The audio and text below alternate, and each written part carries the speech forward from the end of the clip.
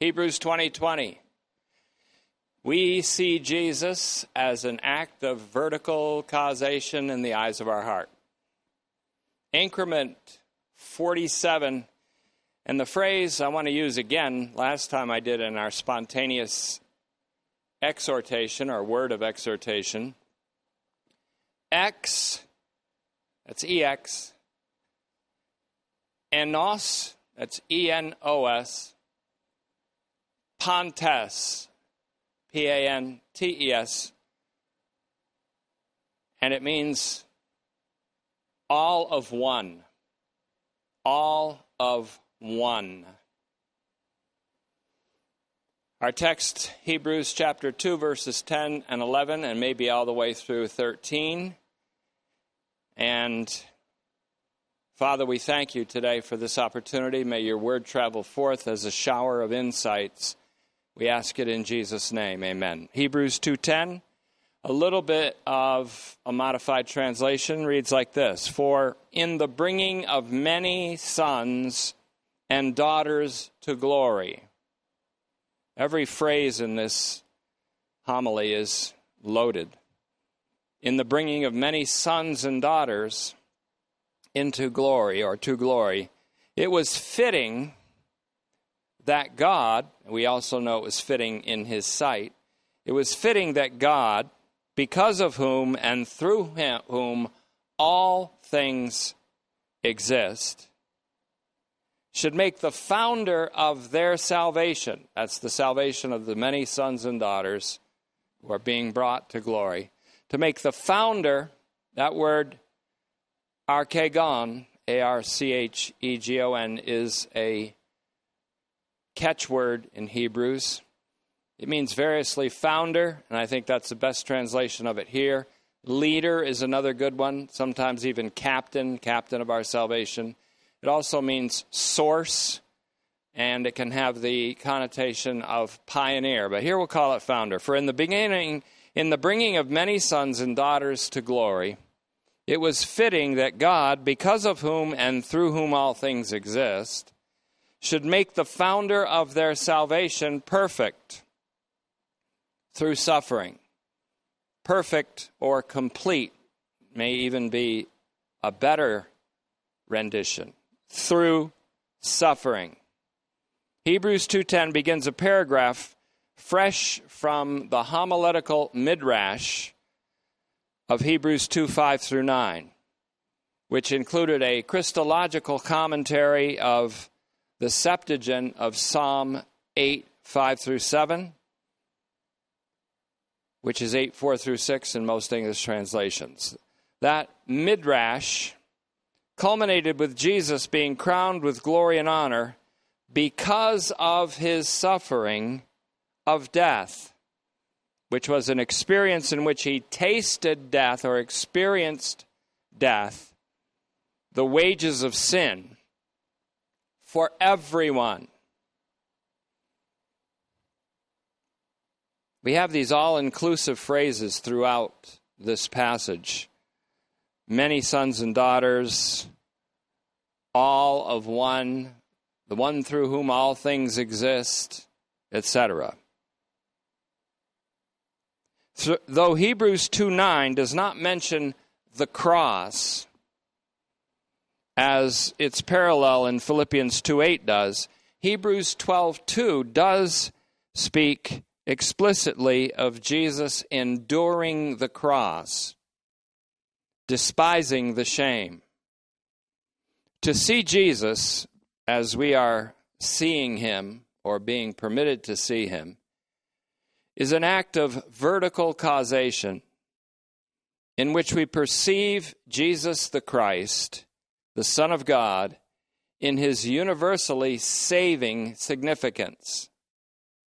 We see the one whose death was the death of the cross, as Paul puts it emphatically in Philippians 2:8. That death of that cross is a representative, redemptive, reconciling, rectifying death with universal ramifications. Made that clear last time.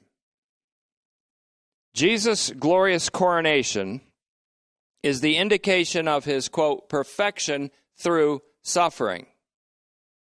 The perfection of the Son through suffering means that Jesus now appears in glory at the right of the majesty of God, not for himself. Here's the doctrine of what we call promeity. Not for himself, but for us. Hebrews 9:24, we can compare it with Romans 8:34, and also Hebrews 7:25. What he's doing there for us is interceding on our behalf in order to save us to the point of a transconfiguration of our bodily existence into bodies of glory. His glory is our destiny. Jesus' glory is our destiny. For as many as God justifies, he glorifies, says Romans 8:30. And he justifies or justified all, giving all the justification of life. Put Romans 5:18 together with Romans 8:30 sometime and enjoy the correlation explosion.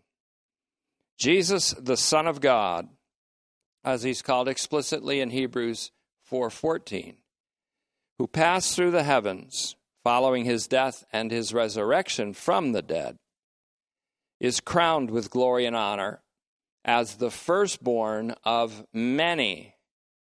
There's that word many again, many brothers and sisters. We correlate this with Romans 8:29. In this next section, we're picking up on a theme that was introduced back in Hebrews 1:6 and really earlier in 1:2. The subject, in fact, of Pastor Brian Messick's recent messages, Jesus as the firstborn. It was a motif that Brian handled with considerable skill. Jesus appears in glory as the firstborn of many sons and daughters. This becomes plain in Hebrews 2:10-13, the passage we're embarking on even now. The PT has already said that all the angels of God were commanded to worship Jesus when God brought him, the firstborn, into future world. Hebrews 1:6, and we conferred there with Psalm 97:7, which is the Septuagint of Psalm 96:7. After bringing him up from the world of the dead, God the Father leads him into future world. After bringing him up from the world of the dead, in Hebrews 13:20. So the next four verses in our contemplation, 2:10-13 of Hebrews, correlate remarkably with Romans 8:29-32, if you want to do your own personal study. In these next four verses, we'll find that the Son's perfection through suffering means that through suffering and death, Jesus entered into a perfect solidarity with the human race, and in fact, with all of creation. This is essentially what it means that he becomes perfected. And what does it mean that the Son needed to be perfected or completed?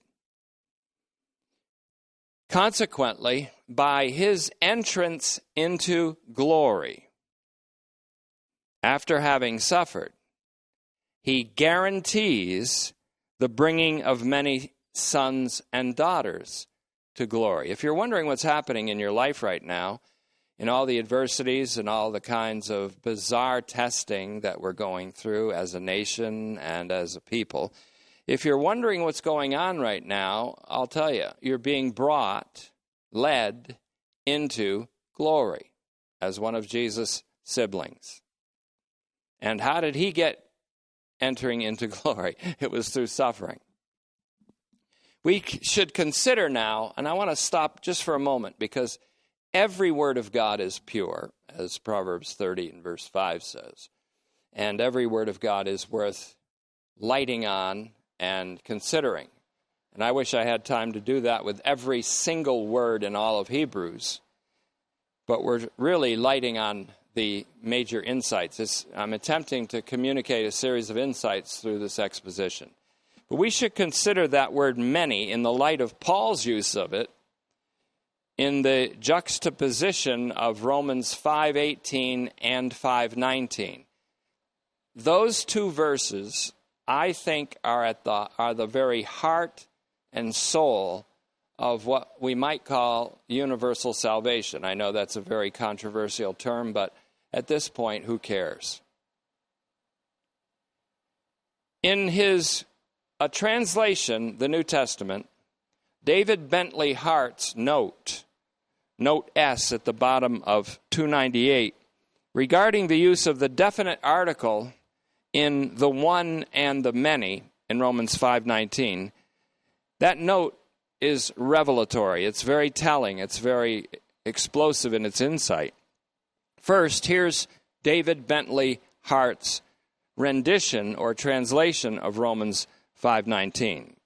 For just as the heedlessness of the one man,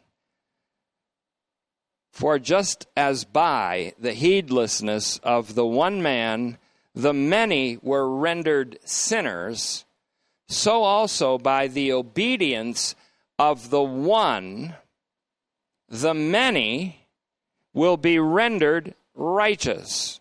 Now, please note the one and the many, because the one is going to refer to the sanctifier and the many to the sanctified, who are all of one. Now, in his note, and Hart's notes are remarkable, as is his commentary throughout the translation that he made of the New Testament. In his note on this verse, Hart, that's H-A-R-T, writes the following: the use of the definite article here and elsewhere must be scrupulously observed, in keeping with the traditional way of formulating the distinction between the unique singular and the comprehensive plural, comprehensive meaning all-inclusive, in Greek, which a language without articles like Latin cannot reflect. Not, that is, one in the sense of someone, and many in the sense of a mere plurality of someones, but the one in the sense of the unique and irreplaceable singular, and the many in the sense of all and everyone. Please notice that. The many in the sense of all and everyone. The indivisible totality of particulars, he says. As in the prior verse, that would be Romans 5:18, the proportion uniting both halves of the formulation is that of the particular and the universal, both in sin and salvation. The point is, and I brought that in to correlate it with our verse, the many sons and daughters being brought to glory in Hebrews 2:10. The point is that the many in Romans 5:19 is equivalent to all. It's a comprehensive term or an all-inclusive term. The all of Romans 5:18. We showed that in our study of Romans, the epistle, reading Romans with a light on, that the many of Romans 5:19 can be used interchangeably and must be with all in Romans 5:18. Moreover, the one is Jesus, the Sir, as I call him, S-I-R, single inclusive representative of all. He alone experienced death as sin's wages for everyone. Now, you'd have to work very hard not to see Jesus in his universally saving significance after taking a very good look at Romans 5:18 and 19. The all who receive justification of life, which is a rectification that consists of receiving the very life of Christ, through the one righteous act of the one Jesus Christ in Romans 5:18, is the same as the many of Romans 5:19 who are made to be righteous by the obedience of the one man, Jesus Christ. So now in Hebrews 2:10, we simply have many for the sons and daughters that are being led into glory. The lack of the article in our passage, Hebrews 2:10, before the word many, does not mean that only a great number of people are being led into glory, but that all of humanity are being led into glory by the leader or the founder of salvation, namely Jesus. This is borne out by the previous reference to Jesus' experience of death, not for a great number of people, but for everyone. Hebrews 2:9. It is also borne out by a comparison of this scripture with Romans 5:18 and 19. Hebrews 2:10, CP, compared with, or I put it ICW, in connection with Romans 5:18 or 19. Furthermore, when Jesus speaks about giving his life as a ransom for many in Matthew 20:28, and also in Mark 10:45, you should note these verses and be very familiar with them, where Jesus speaks of offering his life as a ransom for many. The article does not appear before many. However, in 1 Timothy 2:6, where the scripture speaks of the man Christ Jesus, 2:5, giving himself as a ransom, it says he gave himself a ransom for all.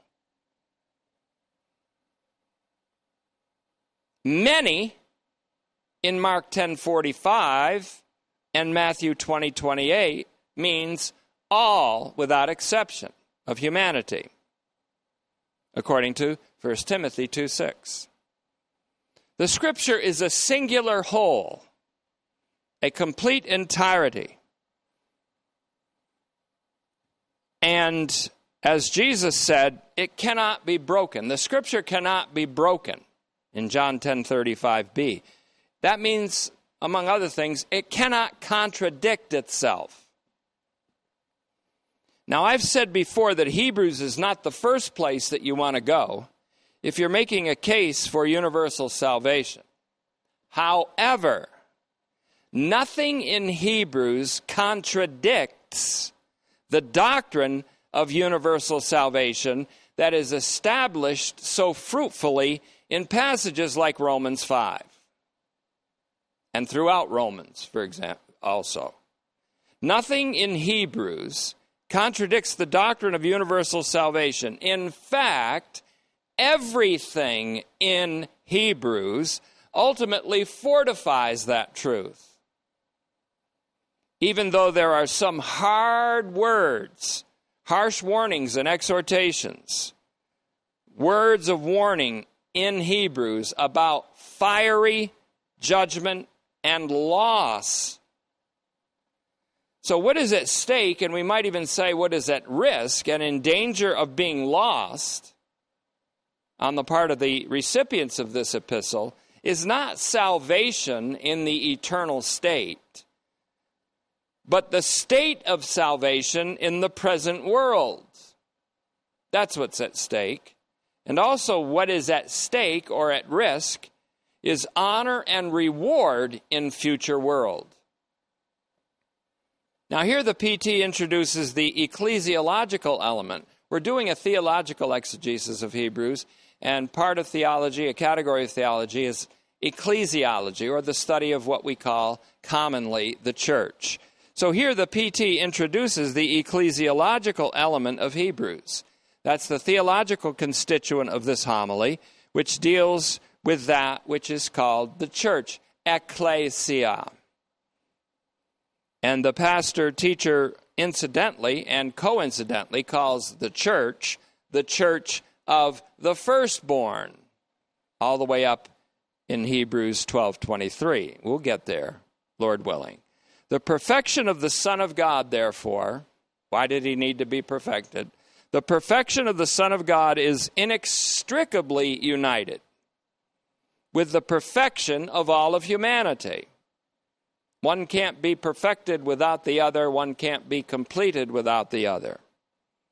The entrance of Christ, the Son, into glory, Luke 24:26, 1 Peter 1:11, is inextricably, that means it can't be separated from, it is inextricably linked to the bringing of many sons and daughters to glory. Hebrews 2:10. Moreover, furthermore, we could say, the perfection of the Son, S-O-N, Jesus Christ, is the necessary penultimate, we might say second to last or second to ultimate, move. It's the penultimate move toward the ultimate eschatological goal of God being all in all. 1 Corinthians 15:28 is the ultimate goal. The penultimate step to get to that goal is Christ, the Son, being made perfect or being brought into a solidarity with all of creation, including and especially all of humanity. The completion of the founder of salvation is the completion of all the recipients of that salvation, which is all of humanity. Titus 2:11 is emphatic about that. Remember what we saw at the beginning of Psalm 8 and Psalm 44 in the Septuagint. That's the English Psalm 45. We have in both Psalm 8 and Psalm 44, which are dealt with by the Hebrews writer, a kind of title or introduction of topic or motif, and that is regarding completion, Aristotelos. Hebrews is speaking throughout regarding completion, or specifically the perfection of the Son in terms of his unity or union, or what we like to call solidarity with human beings, with all human beings. The eternal Son of God was not qualified to be Sir, single inclusive representative of all of humankind, until he participated in true humanity. Nor was the incarnate Son of God, having taken on flesh or assumed a human nature, nor was he then qualified to be the Sir of all of humanity until the obstacle to that solidarity was removed. That obstacle being sin, along with the fear of death that plagued the whole of the human race. The incarnate eternal Son experienced both the fear of death, he shrunk away from it in horror in Gethsemane, and death itself on the cross, on Golgotha. Only by this incomprehensible suffering, which is called the endurance of the cross by Jesus in Hebrews 12:2, was Jesus perfected or completed. That is, in the sense that the author of Hebrews is talking about. Only by suffering was the Son perfected in union with all of humanity, and therefore brought to completion in the sense that the writer is talking about. Being brought to completion means, therefore, to be brought to perfection as a priest through the age after the order of Melchizedek. Hebrews 2:17-18 will touch on that, and then Hebrews 5:6, 5:10, and throughout much of Hebrews from then on, the subject will be dealt with, that he picks up from Psalm 110:4, LXX 1094, and from a passage in Genesis a brief but important one dealing with Melchizedek in Genesis 14:17-20. The perfection of the Son through suffering is linked to the completion of his divine mission. There are in the Scriptures two divine missions. The first of two divine missions is the mission of the Son. The second is the mission of the Spirit, which is an extension of the mission of the Son. The first divine mission is linked to Jesus becoming both the offering for the purification for sin and the offerer.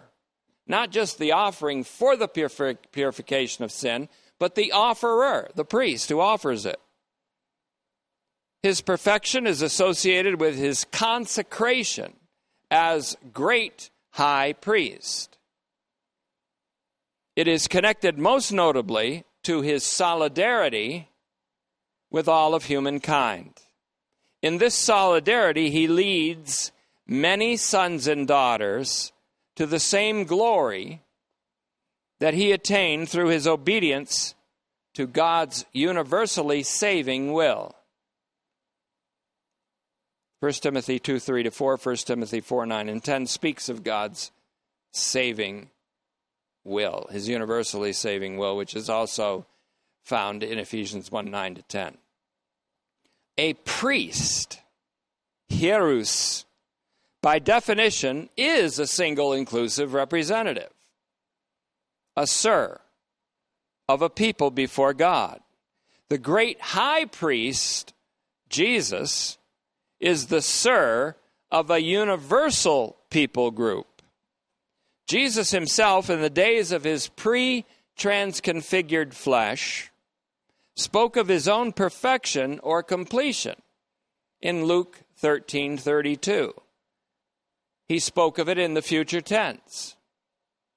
He was referring to his completion both as a sin offering to take away sin and as the offerer, the one who offered himself, the great high priest for his people.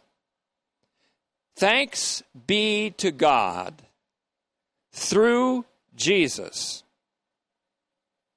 that Jesus, who suffered such an inglorious death, was gloriously exalted by the Father, so that we who were once inglorious bastards, to cite the name of a recent movie, and to misspell the term bastard with B-A-S-T-E-R-D like the movie does, we who were once inglorious bastards, Hebrews 12:8, are now the many sons and daughters whom God called into glory. God calls us into glory.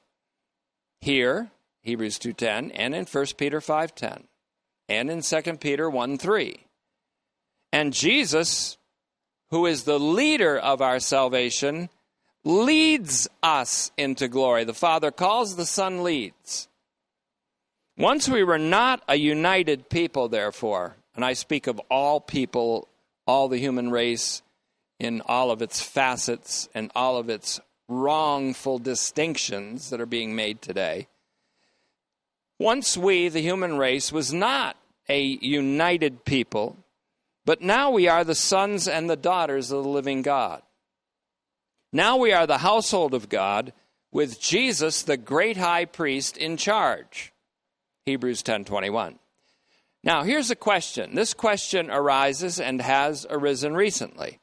Did God ever suffer before he became flesh in Jesus Christ? Did God ever suffer before he became flesh in Jesus Christ? Well, one Hebrew manuscript of Isaiah 63:9a, captured correctly by the Holman Christian Standard Bible, says, in all their suffering, he suffered. In all the suffering of Israel, God suffered. Now, whether or not this is the best rendition of that passage, the Septuagint of that same passage says in 63:8b to 63:9a of Isaiah, quote, he became to them salvation out of all affliction. However you read it, it is certain that a certain pathos, P-A-T-H-O-S, which means co-suffering or suffering, there was a certain pathos of God with his people and with his creation. And that pathos, or that suffering, reverberates through his holy prophets, in whom God spoke in times past, long ago, Hebrews 1:1, and from time immemorial in Acts 3:21. When Jesus became flesh, he was, and of course still is, the self-revelation of God in the flesh. As Moltmann said, God's self-revelation is his self-dedication.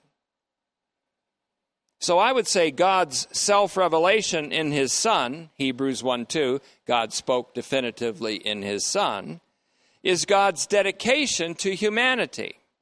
Jesus is God's self-dedication to humanity and to creation. During what Hebrews calls the days of his flesh, in Hebrews 5:7, when Jesus so often felt compassion for the crowds or for individuals, men and women, or children, read Matthew 9:36, Matthew 14:14, 15:32, 20:34, Mark 1:41, Luke 7:13, 10:33. Jesus felt compassion. And when he did, he was showing God's compassion on those to whom he was dedicated to help and to save.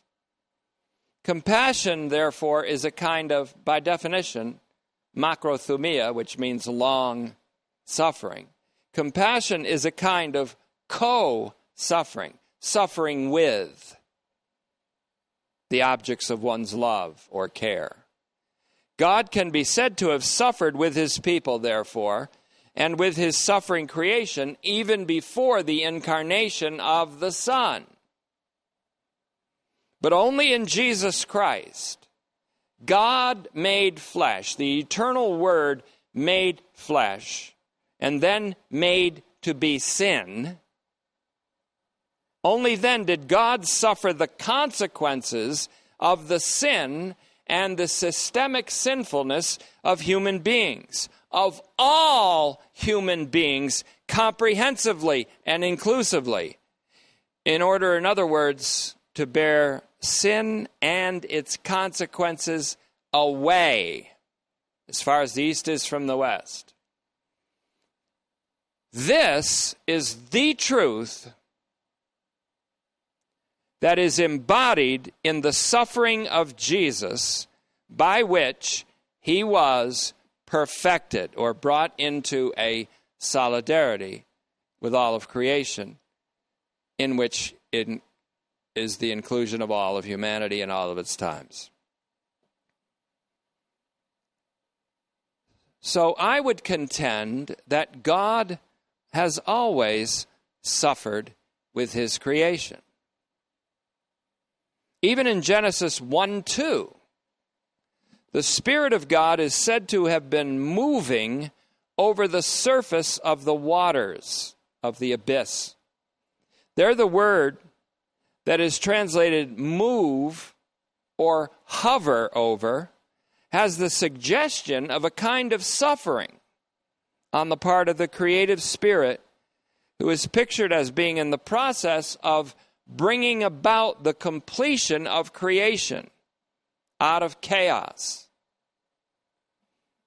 It's really a picture of the new creation coming forth out of a state of chaos. The Hebrew word is akin to the brooding of a hen over her young.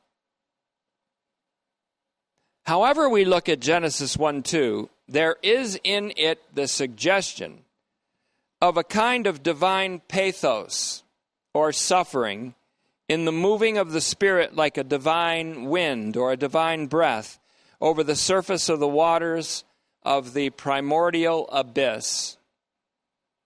We certainly know that the Son of God, and the Father and the Spirit for that matter, suffered incomprehensibly to bring into being the new creation. Both creation and the new creation are acts of vertical causation. The suffering of God in bringing about creation, and especially the new creation, can be compared to the suffering of a woman in bringing forth a child, a new life. There's a reason, and this is an important departure, although it's within our teaching here. It's a departure from the theme in one sense, but an inclusion that is extremely important. There is a reason that what is called the fruit of the Spirit is both love, agape, and long-suffering, makrothumia. It's best to maintain that original meaning of makrothumia, long-suffering, because it portrays love in the act of enduring over a long period of time or indefinitely that which it has to endure to bring the objects of its love to perfection, to a complete salvation, for example, or sanctification.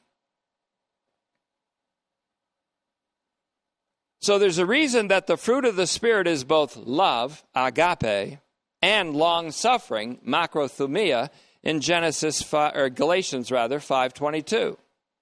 In fact, Paul does his own little anatomy of love in 1 Corinthians 13:4-8, as John does in 1 John, an anatomy of love. In his anatomy of love, he says, love is long-suffering. Hey, agape, makrothumia. That's 1 Corinthians 13:4a. That's the first thing Paul says about love in his anatomy of love in 1 Corinthians 13:4-8. Love suffers with whom and what it loves. God always suffers with his suffering creation. One thing that should be grasped by people in such a time as this: the God who suffered for us, and Jesus who suffered for us on Calvary, suffers with us in our suffering. And that's why our sufferings are actually called a participation in the sufferings of Christ, because he suffers with us. He who suffered for us suffers with us. That's a most comforting truth, a most comforting doctrine, incidentally.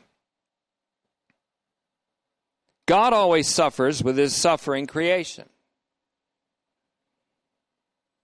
But only in Jesus Christ, God incarnate, did God suffer, and did the man Christ Jesus suffer in a particular way that bore away, carried away forever, all the sins and sinfulness of the world. This truth, too, is embodied in the sufferings by which the Son of God was perfected. Obviously, he was sinless, but he needed to be perfected as a sin offering, which required suffering, specifically the suffering of death, which is the wages of sin. I hope by lens after lens being dropped on the eyes of your heart, you're seeing this truth more clearly. And in seeing this truth more clearly, you see the truth that is embodied in Jesus, whom to see with the eyes of the Spirit is to see in a universally saving importance and significance. Now in John 12:27, Jesus said to his disciples, "Now my soul is troubled. What should I say?" He said, "Father, save me from this hour? But that is why I came to this hour."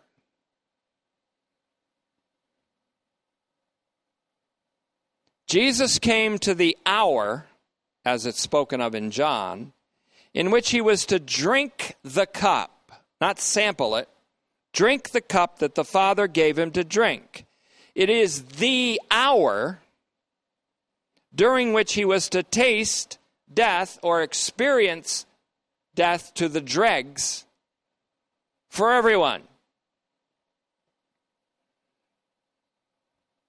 It was the hour during which God in Jesus Christ would suffer for the sins of the world, and by suffering to remove the systemic sin and sinfulness of the whole world. John 1:29. It was for this that Jesus came in Divine Mission 1. That's the reason he came. He would not be saved from that hour. For what God considered fitting, the Son considered absolutely necessary. He would not be spared from that experience, from drinking the contents of that cup, every drop. God did not spare his very own Son, but freely handed him over in behalf of us all, for us all. There's divine promeity in Romans 8:31 and 32. Now, on July 9th, Dan Santilli, Jim and my friend, and the friend of many in Tetelestai, called my attention to the following passage. It's quoted in Fleming Rutledge in her book called The Crucifixion. In my view, this paragraph shows the unique suffering of God in the suffering of the Son as Jesus endured the cross. Listen carefully to this paragraph. God himself in Jesus Christ his Son, at once true God and true man, takes the place of the condemned man. God's judgment is executed. God's law takes its course, but in such a way that what man had to suffer is suffered by this one, who, as God's Son, stands for all others. Such is the lordship of Jesus Christ, who stands for us before God by taking upon himself what belongs to us. In him, God makes himself liable at the point at which we are accursed and guilty and lost. He it is in his Son who, in the person of this crucified man, bears on Golgotha all that ought to be laid on us. And in this way, he makes an end to the curse. God's law indeed took its course, and it culminated at the cross of our Lord Jesus Christ. This is me talking now. And it culminated at the cross of our Lord Jesus Christ, upon which Jesus became the curse of the law for us, willingly. Now, the curse of Adam, Genesis 3:17-18, was manifested in the crown of thorns that Jesus wore. The curse of the law, Deuteronomy 21:23, Galatians 3:13, was manifested in Jesus hanging on a tree. That is the cross. Our attention is directed throughout Hebrews away from all else to Jesus, the founder and completer of our faith, who instead of the joy, listen to this carefully, Hebrews 12:2, I'm doing a rendition of it, who instead of the joy that lay before him, endured the cross, stauron, S-T-A-U-R-O-N, endured the cross while thinking little of the shame. That's my translation of despising the shame. While thinking little of the shame, and is seated at the right hand of God's throne, Hebrews 12:2. We're going to do, hopefully by the grace of God, a deeper treatment of this down the road. But an interpretive question, another interpretive question. We're all over the map today, a little bit. An interpretive question arises in Hebrews 12:2. Does the author mean to say here, now listen carefully, consider this carefully. Does the author mean to say that Jesus endured the cross because of the joy that lay beyond it, beyond his suffering? Or did he intend to say that Jesus endured the cross instead of remaining in heaven with its joy before him? That's a pretty good question. And in fact, it captures a whole lot of horizon. The former interpretation seems to be the correct one, that instead of the joy that was before him, or rather because of the joy that was before him. Because of Hebrews 11:25-26, we are told that Moses chose to suffer the reproach of Christ he chose rather to suffer this reproach rather than to enjoy the fleeting but stupefying pleasures of sin that came with being the most celebrated man in all of Egypt.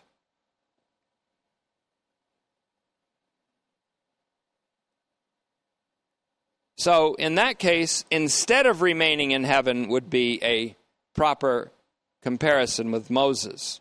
On the other hand, the other interpretation is possible if we compare it to Moses' respect, as it says, respect for the reward of identification with Christ. And Moses therefore chose to endure reproach with Christ's people with a view to that future reward. Hebrews 11:26b-27. So in Hebrews 11:25-27, there are two possibilities that we could consider. Was Jesus choosing the cross instead of the joy that was before him in heaven? Or was Jesus choosing to experience and endure the cross with a view to the future glory of bringing many sons to glory with him? I think they're both true, but we're asking this as an interpretive question. Yeah, what does it do? It opens our mind to wonder. And wonder is the birth of inquiry. And inquiry leads to a question for intelligence. And a question for intelligence leads to a yes, or leads to a yes or no answer, or it leads to an answer, that is. And then that leads to a question for reflection, which demands either a yes or a no. Both things are true with respect to Jesus. He endured the cross instead of enjoying the inestimable happiness of heaven that was before him, and he endured the cross with the expectation of what to him was even a greater joy, that of bringing many sons and daughters to glory.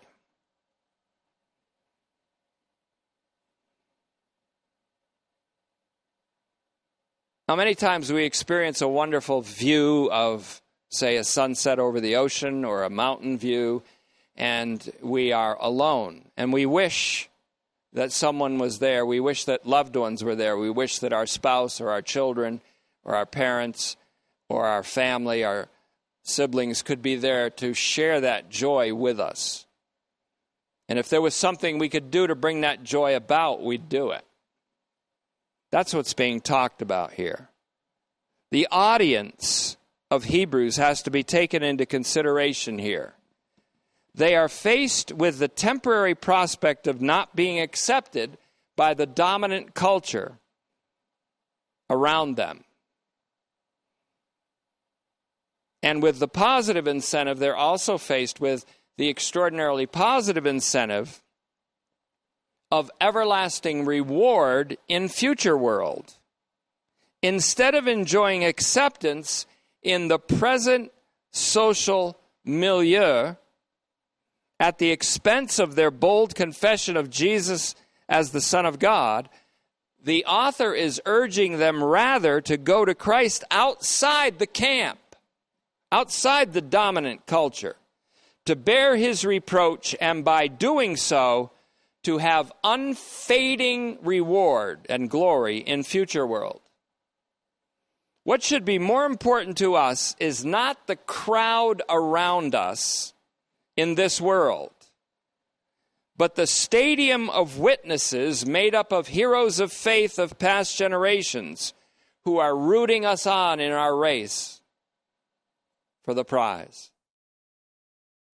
Even more important than that audience is the idea that God also is cheering us on with a view to rewarding us with glory and honor in future world.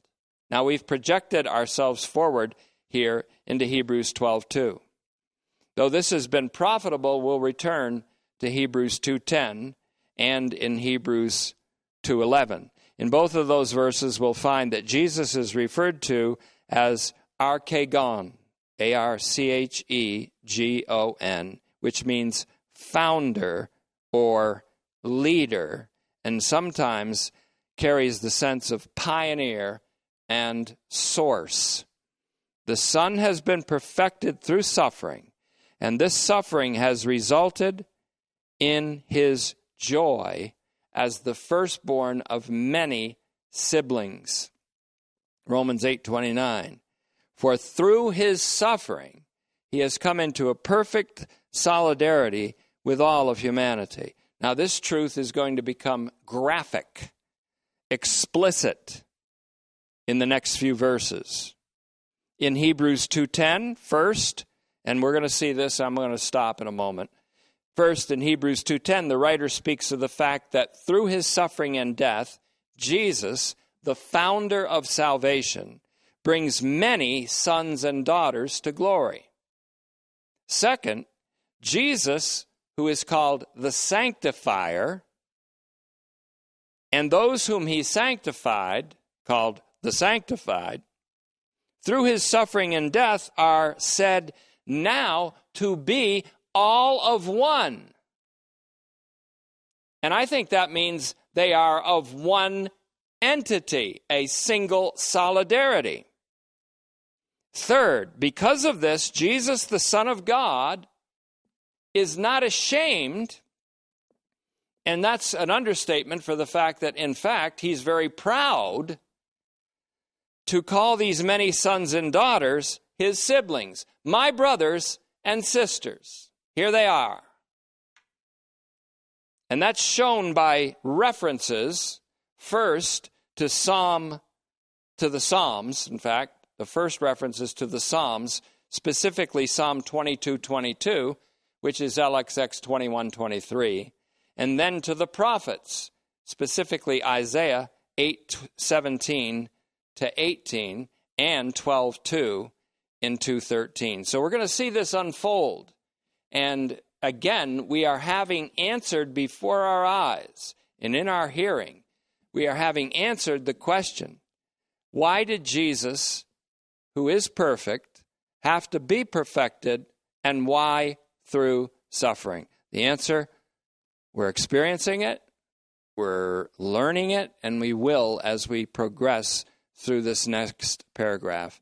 So, Father, we thank you that we have indeed enjoyed a shower of insights. That shower of insights has not stopped and will not stop until we are face to face with your Son, until we see the beatific vision. For when we see him in our glorious state, we will be like him. We thank you for the expectation and the hope of this event, when Jesus comes from heaven to institute the restoration of all things. Amen.